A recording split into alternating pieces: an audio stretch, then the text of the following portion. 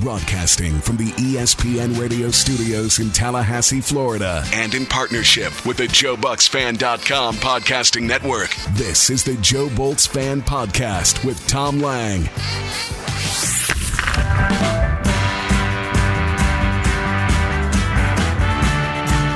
Find me 2 more wins, and I found you the right to play for the Stanley Cup. This is the Joe Bolts Fan Podcast, part of the JoeBoltsFan.com podcasting network, brought to you all postseason long by our great friends at Bill Curry Ford. My name is Tom Lang. I'm fired up on a Thursday. So the long wait was over. Got to see the Islanders and the Flyers play a full 7 games with a lengthy Game 6 in which Philadelphia tried to give it away, and then they forced the pivotal Game 7. The Islanders respond last Saturday with a rousing 4-0 win to punch their ticket to the Eastern Conference Finals, but they were beleaguered because 2 nights later they needed to hop on a plane. They needed to go into a different bubble, get into different surroundings, and play a well-rested, well-oiled machine known as the Tampa Bay Lightning. Right out the gate this week, because it's game week for the Buccaneers, JoeBoltsFan.com is hopping. I want to say a special thank you to Bill Curry Ford, and I want to let you know about the deals of Bill Curry Ford. We're going to get into so much in just a moment. Bill Curry Ford General Manager Sean Sullivan does not mess around when it comes to his love for Bucs fans, or Lightning fans for that matter. He will help you personally by phone, email, or inside the beautiful Bill Curry Ford showroom 1 mile north of Raymond James Stadium. Sean Sullivan says he'll give you a Scuttlebucks, which we also do, myself and Jeff Cameron, Joe Bucs fan, Joe Bolts fan discount, and he will do everything he can to help you with Bill Curry Ford. Everything. That's the family service you can expect from Bill Curry Ford, Tampa's first family of Ford for the past 60 years. Get shopping today at BillCurryFord.com. That's BillCurryFord.com. Today you're going to hear from John Cooper. Today you're going to hear from Victor Hedman. I'm going to give you my thoughts on Steven Stamkos and the mystery surrounding Steven Stamkos. Of course, I'm going to offer some thoughts on Brayden Point and the 2-0 series lead that began with the aforementioned 8-2 shellacking over Barry Trotz's New York Islanders. That was on Monday night. There is not a whole lot to take away from that game when you're trying to project forward for the series. We knew that the Islanders were much better than what they had shown in Game 1.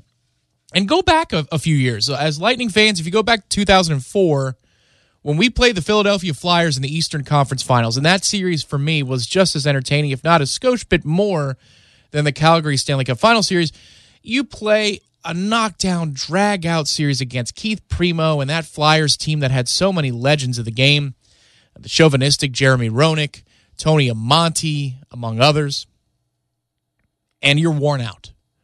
2 days after you close out the Flyers by a 2-1 final, you get to play the Calgary Flames, who have been waiting. And what happened? Early goal for Calgary, then Jerome McGinley on a breakaway, stopped by Hobby Bullen, second chance in the net. And the next thing you know, the Flames are rolling. They're up 1-0 in the series. Same kind of thing happened to the New York Islanders this time around. We were the Flames in this equation, and we were ready to pounce. Can you believe it? I know it's been broadcast everywhere. Social media, television, radio, you name it. The Tampa Bay Lightning only missed the net 1 time in Game 1. On all of the shots they took, they were either blocked, in the net, saved by the goaltender, or in one singular instance did they miss the net. It was Cedric Paquette with a couple minutes to go. That's absurd. That's like a pitcher throwing a 125-pitch complete game shutout, and he throws 122 strikes. 3 balls. That's crazy. Just really absurd. But that was the Lightning on Monday. We were ready to go offensively speaking, and the Islanders were a step and a half behind. Not just a step. You could see it as they were scrambling to cover in their own defensive zone, as they were trying to get out in transition. They weren't ready. And screw them. I don't care. Good. That's the whole point. That's why you close series out early when you have the opportunity to do so. That's why, even after we get down 1-0 to Boston, you can salvage an advantage over your next opponent. And guess what? It doesn't matter how you get to 4. It just matters that you get to 4 before the other team does. And so we were spotted a head start. More than in just the rest department, we were spotted a head start. But how do you parlay that into game 2? And that's what last night was all about. What a war of attrition game 2 was, and for Tampa to find a way to win that game. I don't want to say it's a backbreaker. I saw that a lot last night. I don't want to say it's a backbreaker for the Islanders because this Islanders team is incredibly resilient. They're not good enough to feel bad about themselves in this spot. The underdog mentality knows no bounds. See Rocky 1 and Rocky 2. Rocky came back for more in the second movie. That's what these Islanders are going to try and pull off. And if Brayden Point is hurt, they've got a better chance to do it. But that's the deal. You had to bounce back in game 2 from these pieces of adversity. Alex Killorn ejected in the first period, minutes into the game, for a late and stupid hit. You know, I'd been hinting at this in the Great Bolt Breakdown, and it's just time I say it. He's not a smart player. He does more stupid things than he does smart things. Got a great shot. Pretty good player. Tough, but not all that smart. So spare me, Keith Jones and others, talking about his Harvard education as though that's some correlation to a greater intelligence that he has on the ice, because it isn't. He makes more low IQ hockey plays than he does high IQ hockey plays. Icings, turnovers, late hits, offensive zone penalties. Any of these ring a bell? If you watch 17 closely, you see it a lot. He better hope we win the Cup this year, because he won't be winning one with Tampa anytime soon if it doesn't happen this year. He's too expensive. We got to let him go. That's not about the personal feelings I have towards his play, that kind of thing. He's just too damn expensive, and he is expendable. He doesn't have a no-trade clause. Well, he's got a limited one that we can use. But that's just a ridiculous penalty. It's not even the dirtiest play of the night. Barclay Goodrow's hit later in the game on the same Brock Nelson. I mean, he had already finished him off in the play, but he gives him one high cross-check against the glass for good measure. And for me, that play was dirtier, and that one deserved, if not a 5-minute major and a game misconduct, it deserved a lot. But it went uncalled. Good thing, because we were down to 9 forwards. Why? The second piece of adversity, Brayden Point gets hurt. He falls going into the boards. That's at least what we assume, because if you go by just his last shift on the ice, nothing really looked like it got jarred there. Looked like he was trying to maintain what he could and came off the ice, and you saw he had a hard time climbing over the boards, and he had to leave the rink, and that was the second time on the night that he needed to leave the bench area. Didn't come back. You lose your best player at forward. I know that Nikita Kucherov had 5 points in game 1, and obviously he was an unbelievable force all over the ice last night in game 2, but there's no doubt to this point your two best players not named Vasilevsky are Victor Hedman and Brayden Point in no particular order. Probably Point first. So you're down to 9 forwards, 3 lines. You're supposed to have 4 of them, and you're down to 3. And your best player in that forward group is gone. What do? I got to tell you, middle of the third period of this game, it felt like, well, if we can get past this 5-on-3, we've got a chance. We don't say die. We don't give in. And that's the alluring thing about this hockey team, is go back to the 5 overtime game against Columbus. What a tone setter that is for the personality of this group in the Toronto bubble and now in the Edmonton bubble. We're not afraid of adversity. We used to be so afraid of adversity. And now, if it smacks us in the face, Kucherov is not available in the Boston series. Hedman's status is up in the air. Steven Stamkos, get to him a little bit later, like I said, not a part of the process in the bubble, beyond maybe some stuff behind the scenes. Brayden Point gets bounced. Alex Killorn tossed out of the game. Officiating doesn't go your way. Man, this team just fights back over and over and over again. And frankly, in game 2, I thought from about the 8-minute mark to the 3.5, 4-minute mark of the third period, meaning that's how much time is remaining. So I guess that's technically the 12-minute mark to the 16.5. I thought we went for it. Once we had killed the penalties, we had survived. Andrei Vasilevsky, he just stood so tall for us to get us through those key moments. I thought we went for it. It looked like we were airing it out. There's not much left in the tank, but the way the forwards were all over the ice, the way we were relentlessly throwing our bodies around, full steam ahead into the offensive zone, it seemed like it's now or never, and we didn't get the goal we were looking for. I was worried that it just might be a matter of we're running on empty, and New York has a hell of a lot more depth. It's like the exact opposite, right, of Game 1, where there's only so much rotating you could do of that top 9 because you don't have another 3. So, heading into the last couple of minutes, I mean, if you're handicapping overtime, it's just either you get lucky early in the overtime period or it gets harder and harder and harder to carry the day. And then the unthinkable happens, especially for Islanders fans. You get 3 good chances, and the third time was the charm. Yanni Gourde breaks in with under 30 seconds to go. It's a backhand chance on Varlamov, saved. Puck works its way around. Kucherov relays the puck between the circles. Andre Palat, point-blank chance, misses the net. Islanders have the puck. They fire it up the far side boards. Turnover. Ryan McDonough's got the puck. He and Nikita Kucherov make eye contact, according to McDonough. Puck goes across the net, across the face of Varlamov, and Kucherov shoots it back into Varlamov, but it doesn't matter. When you're off balance and you get the puck towards the net, good things can happen. Banks it off of Varlamov, 2-1, under 10 seconds to go. Thanks for playing. Unreal.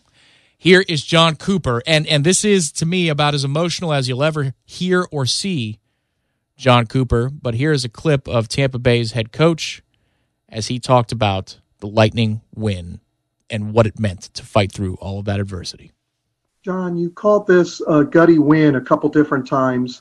In your mind, is there a greater compliment for a hockey team? Never really thought about it that way. And in a moment of asking me that, I don't know if there is. Gutty might be that slang word for it, but it consumes, character, resiliency, perseverance, adversity. It really, it's what it was. And just unbelievably proud of the guys.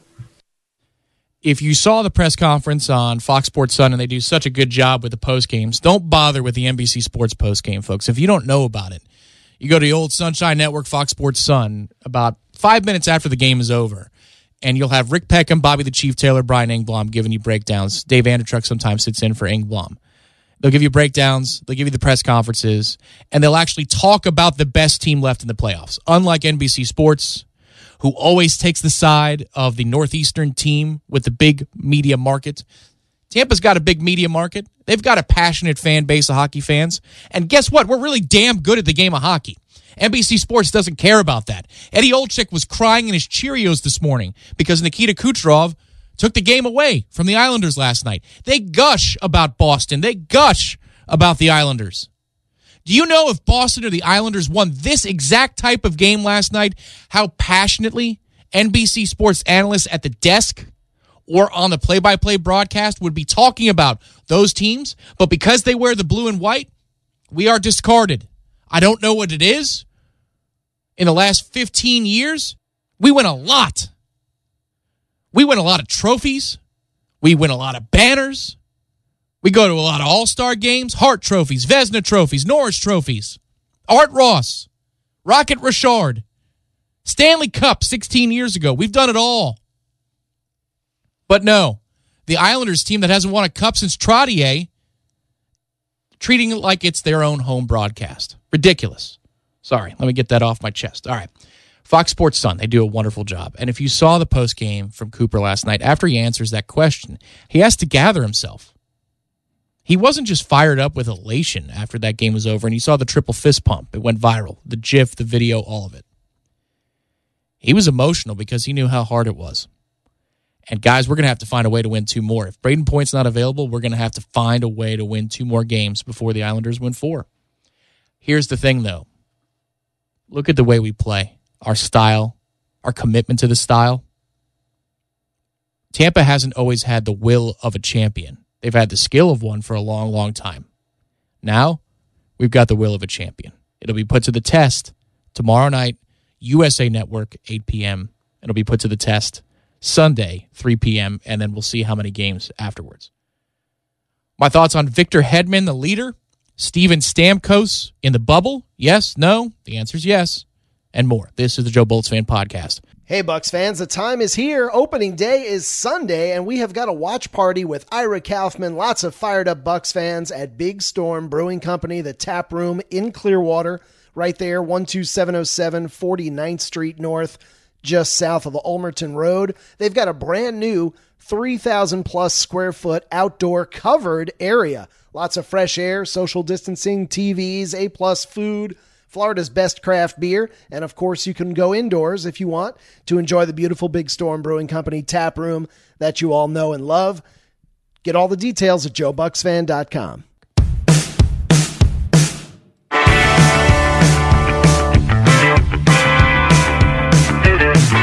Shameless plug time. Also here on the JoeBoltsFan.com podcasting network is the Scuttlebucks. Jeff Cameron and myself from ESPN Tallahassee will be breaking down Tampa Bay Buccaneers football once a week all season long. Look forward to doing that. First episode is today, Thursday, September the 10th. That should be fun. Sunday, man, 2 TVs. Now, y'all know which one's going to be on the primary position. TV 1 is going to be Tampa Bay and the Islanders game 4. Hopefully, we're going for a series victory. That's at 3 o'clock on NBC. And then TV 2, which is still prominent. It's 50-incher, guys. I'm not messing around in COVID times. I'm doubling up. That will be Buccaneers and Saints kickoff at 4:25. Excited for the Bucs season. We are an affiliate of said Tampa Bay Buccaneers here in Tallahassee. We're proud to be. But I'm more excited about the chance to win the Stanley Cup because we're 6 wins away. It's going to be a hard path to get there no matter who the opponent is. And one opponent, to be sure, is adversity. Brayden Point's absence could loom massively. You can expect that a Mitchell Stevens or a Carter Verhaeghe would draw in, maybe both. If you're trying to roll 4 lines, that could be an option. If Brayden is out, maybe you bring one of those 2 guys, both of them in. You can play 6D and then roll 4 lines deep to do the same thing that we've been doing with the defense the last little while, which is, listen, if you don't feel great about everybody's health or you're not so sure how some of these guys can be trusted beyond the 10 or 12-minute mark, all right, in terms of time on ice, let's roll them out. Let's spread the minutes. Could do that with the forwards. I was going to go to Victor Hedman first, but let's go to Steven Stamkos. There has been a shroud of mystery, rumor, innuendo over the last couple of weeks, especially in the social media sphere. It's been legitimized by questions and press conferences. Where exactly is Stamkos? Because anytime somebody else is injured, right? Anytime somebody else is injured or inactive or whatever, it seems like the world feed for the Stanley Cup playoffs can find said player in the stands of a game. They've got a mask on, they're up with the owners or whatever, and you see a shot of those players taking in the action. Haven't seen that at Stamkos, have you? I think that's really the genesis of these questions. So, here's what I know. Steven Stamkos is in the bubble. It appeared last night on social media, at least I was told, that Stamkos was a part of some of the background shots of Lightning Instagram. He is in the bubble. Julien Brisebois said he's not available for this round. I'm not so sure. Listen, when somebody says something about Stamkos, I believe the opposite at this point, right? Because we were told that he is going through his own physical training, his own therapy and rehabilitation as the team was going through phases 1, 2, 3, and 4, right? And that we're on schedule. By the time we get into the 3 play-in games and the seeding games for this year's Stanley Cup playoffs, Stammer would be available in Toronto for said games. And he wasn't. Now they say he's not available. So I'm going to say maybe he is. Maybe he is. But if there was mystery for a little while about is Stammer in Toronto, is he in the bubble? I don't think there is now. He's there. The question is, can he play? In his absence, the leader that is number 77 has been remarkable. And he said something last night that I think is just Alpha Dog 101. It's very subtle. And I don't even know that you can tell all that much because of his accent. You know, obviously Swedish is his native language. But he says something as he sits alongside Nikita Kucherov that I thought was so noteworthy and such a move by a true leader. Here is what he said. He was asked about the forwards having to play with just 9 guys, having to rotate and play hard. What were his observations of what the forwards did? A lot of credit goes to our forwards today. You know, the guy sitting next to me was unbelievable. He was all over the ice, and you know, when you have your most skilled player do that, it rubs off on everyone else. So, our forwards showed a lot of resiliency today and made a big play at the end, obviously. Yeah, exactly. In the middle of that, what'd he say? Obviously, when your best player, most skilled player does it, it rubs off on everybody else. That is a suggestion. While there is praise in one hand, there is a suggestion in the other. This is the standard you have to live up to, 86. It's what leaders do. They create accountability, they create expectations, and they demand that you are accountable to those expectations. That's what Hedman's doing right there. Sitting right next to Nikita Kucherov, praising him for what he did, praising the forwards for how hard they worked. And he said, they've got no choice, Nikita, if you, the best and most skilled player in that forward group, are doing what you did tonight. If you look at Victor Hedman's post-game press conferences, no matter who he's flanked by, another defenseman or forward, Andrei Vasilevsky in one case, they look at him before they answer the question. If it is a question for either of the two players, so some media members will say, for either you guys, what did you see tonight out of the Boston Bruins, right? They always look at Victor before they speak. Do you want to speak or should I speak? That's a subtle nod and a subtle indicator to the leader that Victor Hedman is, especially in the absence of Steven Stamkos. And for my money, I believe he's a captain anyway. He just happens to wear the A and not the C. I've said it in the past, and I'm not going to turn it into this type of discussion where I don't believe that Steven Stamkos is a traditional captain. He's done so much more since I said that last season. He's done a lot more. Throws his body around, throws his words around, plays defensively, selfless player, offensively as well. Steven does about as much as he possibly can to motivate the group. I just think that when you are Victor Hedman and you're scoring goals left and right, it's hard to say no to that guy. And I'm glad that we have him on our side because his voice is gaining that type of command in the media, just like I think it does have a stranglehold of that command in the dressing room. So moving forward in this series, what are the keys? Well, Brayden Point's got to get healthy at some point. Probably need to end up using 12 forwards, I would think, if he's not available. Verhaeghe, Stevens, you got to spread the love around a little bit. Looks like Anthony Cirelli is going to get the bump up to the top line. All right. Tony C still doesn't look 100% to me, but he's playing better. I think he's just gutting it out. Hopefully we hear a story about that at the end, or else if he was healthy this whole time, then there are some concerns we can talk about as it pertains to restricted free agency and how much money we should spend. But also defensively, we need to get a little bit cleaner exiting our zone. That was the one bad thing in game one. You win 8-2, and so it masks a lot of things, but I thought we looked very rusty. We were not up to speed defensively when it came to zone exits. If you think about the turnovers, you think about the first pass out of the D zone, a lot of our guys, the usual suspects I might add, did not play very well. But 8-2, everybody feels like singing Kumbaya. The good thing is, in game two, man, markedly better. We understood the situation. And that's half the battle, right, in all sports. You can't run the same play in the red zone or first and goal from the 8 that you can first and 10 from the 20. If you're backed up inside your own 15-yard line, first and 10, you're not going to call a long developing pass play, right? Same thing in hockey. If you only have 9 forwards and you got a choice for a pass to the middle of the ice or to get it behind the net and cycle, you got to choose to get it behind the net and cycle. There is no choice. The situation demands that you can't be doing the turnover thing or the high risky play. Victor Hedman was actually caught. One of the rare instances of a terrible play. We're playing 4-on-4. He's got the puck at the point. He's got a chance to either shoot the puck, to get the puck behind the net, to continue to cycle, but he tries a cute pass from the point to the top of the circle. It's picked off. It's a breakaway going the other way. You can't have that. Now, that was an outlier last night. We handled it very well, but you cannot have that, especially when you're down 2 players. Just 20-second shifts, 30-second shifts. Let's play towards that instead of a minute and a half for the defenseman, of course. But that's one of the keys here. Continue to play within the structure and play smart. And we're doing that. It's just, we never say die, guys. It's so weird to have a team that all at once has a ton of skill, but then also plays with desperation and commitment to a system like an underdog would. You would think at some point that the culture of complacency would kick in for Tampa. I don't think it has. Even in the first period last night, where the Islanders are dominating the shot totals, you got a couple things going on. Number one, they're going to come out with great desperation, and they're a really good team. Number two, you have a 5-minute penalty kill. That throws everything out of whack. So this is not a culture of complacency thing. I'm going to keep watching for it, but I'm not seeing it. What I hope to see is this time next week, we are talking about the Stanley Cup Finals. But there's a lot to be decided between now and then. Tomorrow night, Friday night, 8 p.m. Again, that's USA Network, not NBC Sports. Sunday, 3 p.m. That's on NBC. And then we get into Tuesday, Thursday, Saturday for the if necessary games. All of those three are on NBC Sports.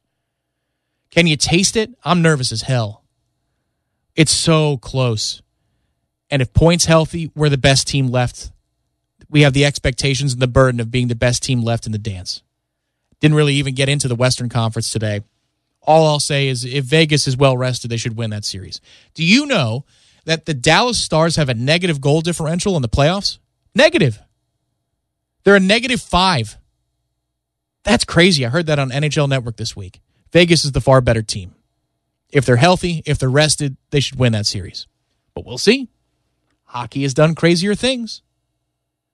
Appreciate you guys tuning in this week to the Joe Bolts Fan Podcast. Remember, Scuttlebucks will be available also every Thursday moving forward, so we'll have some double up ESPN Tallahassee love every week until the Tampa Bay Lightning are done or they hoist the cup.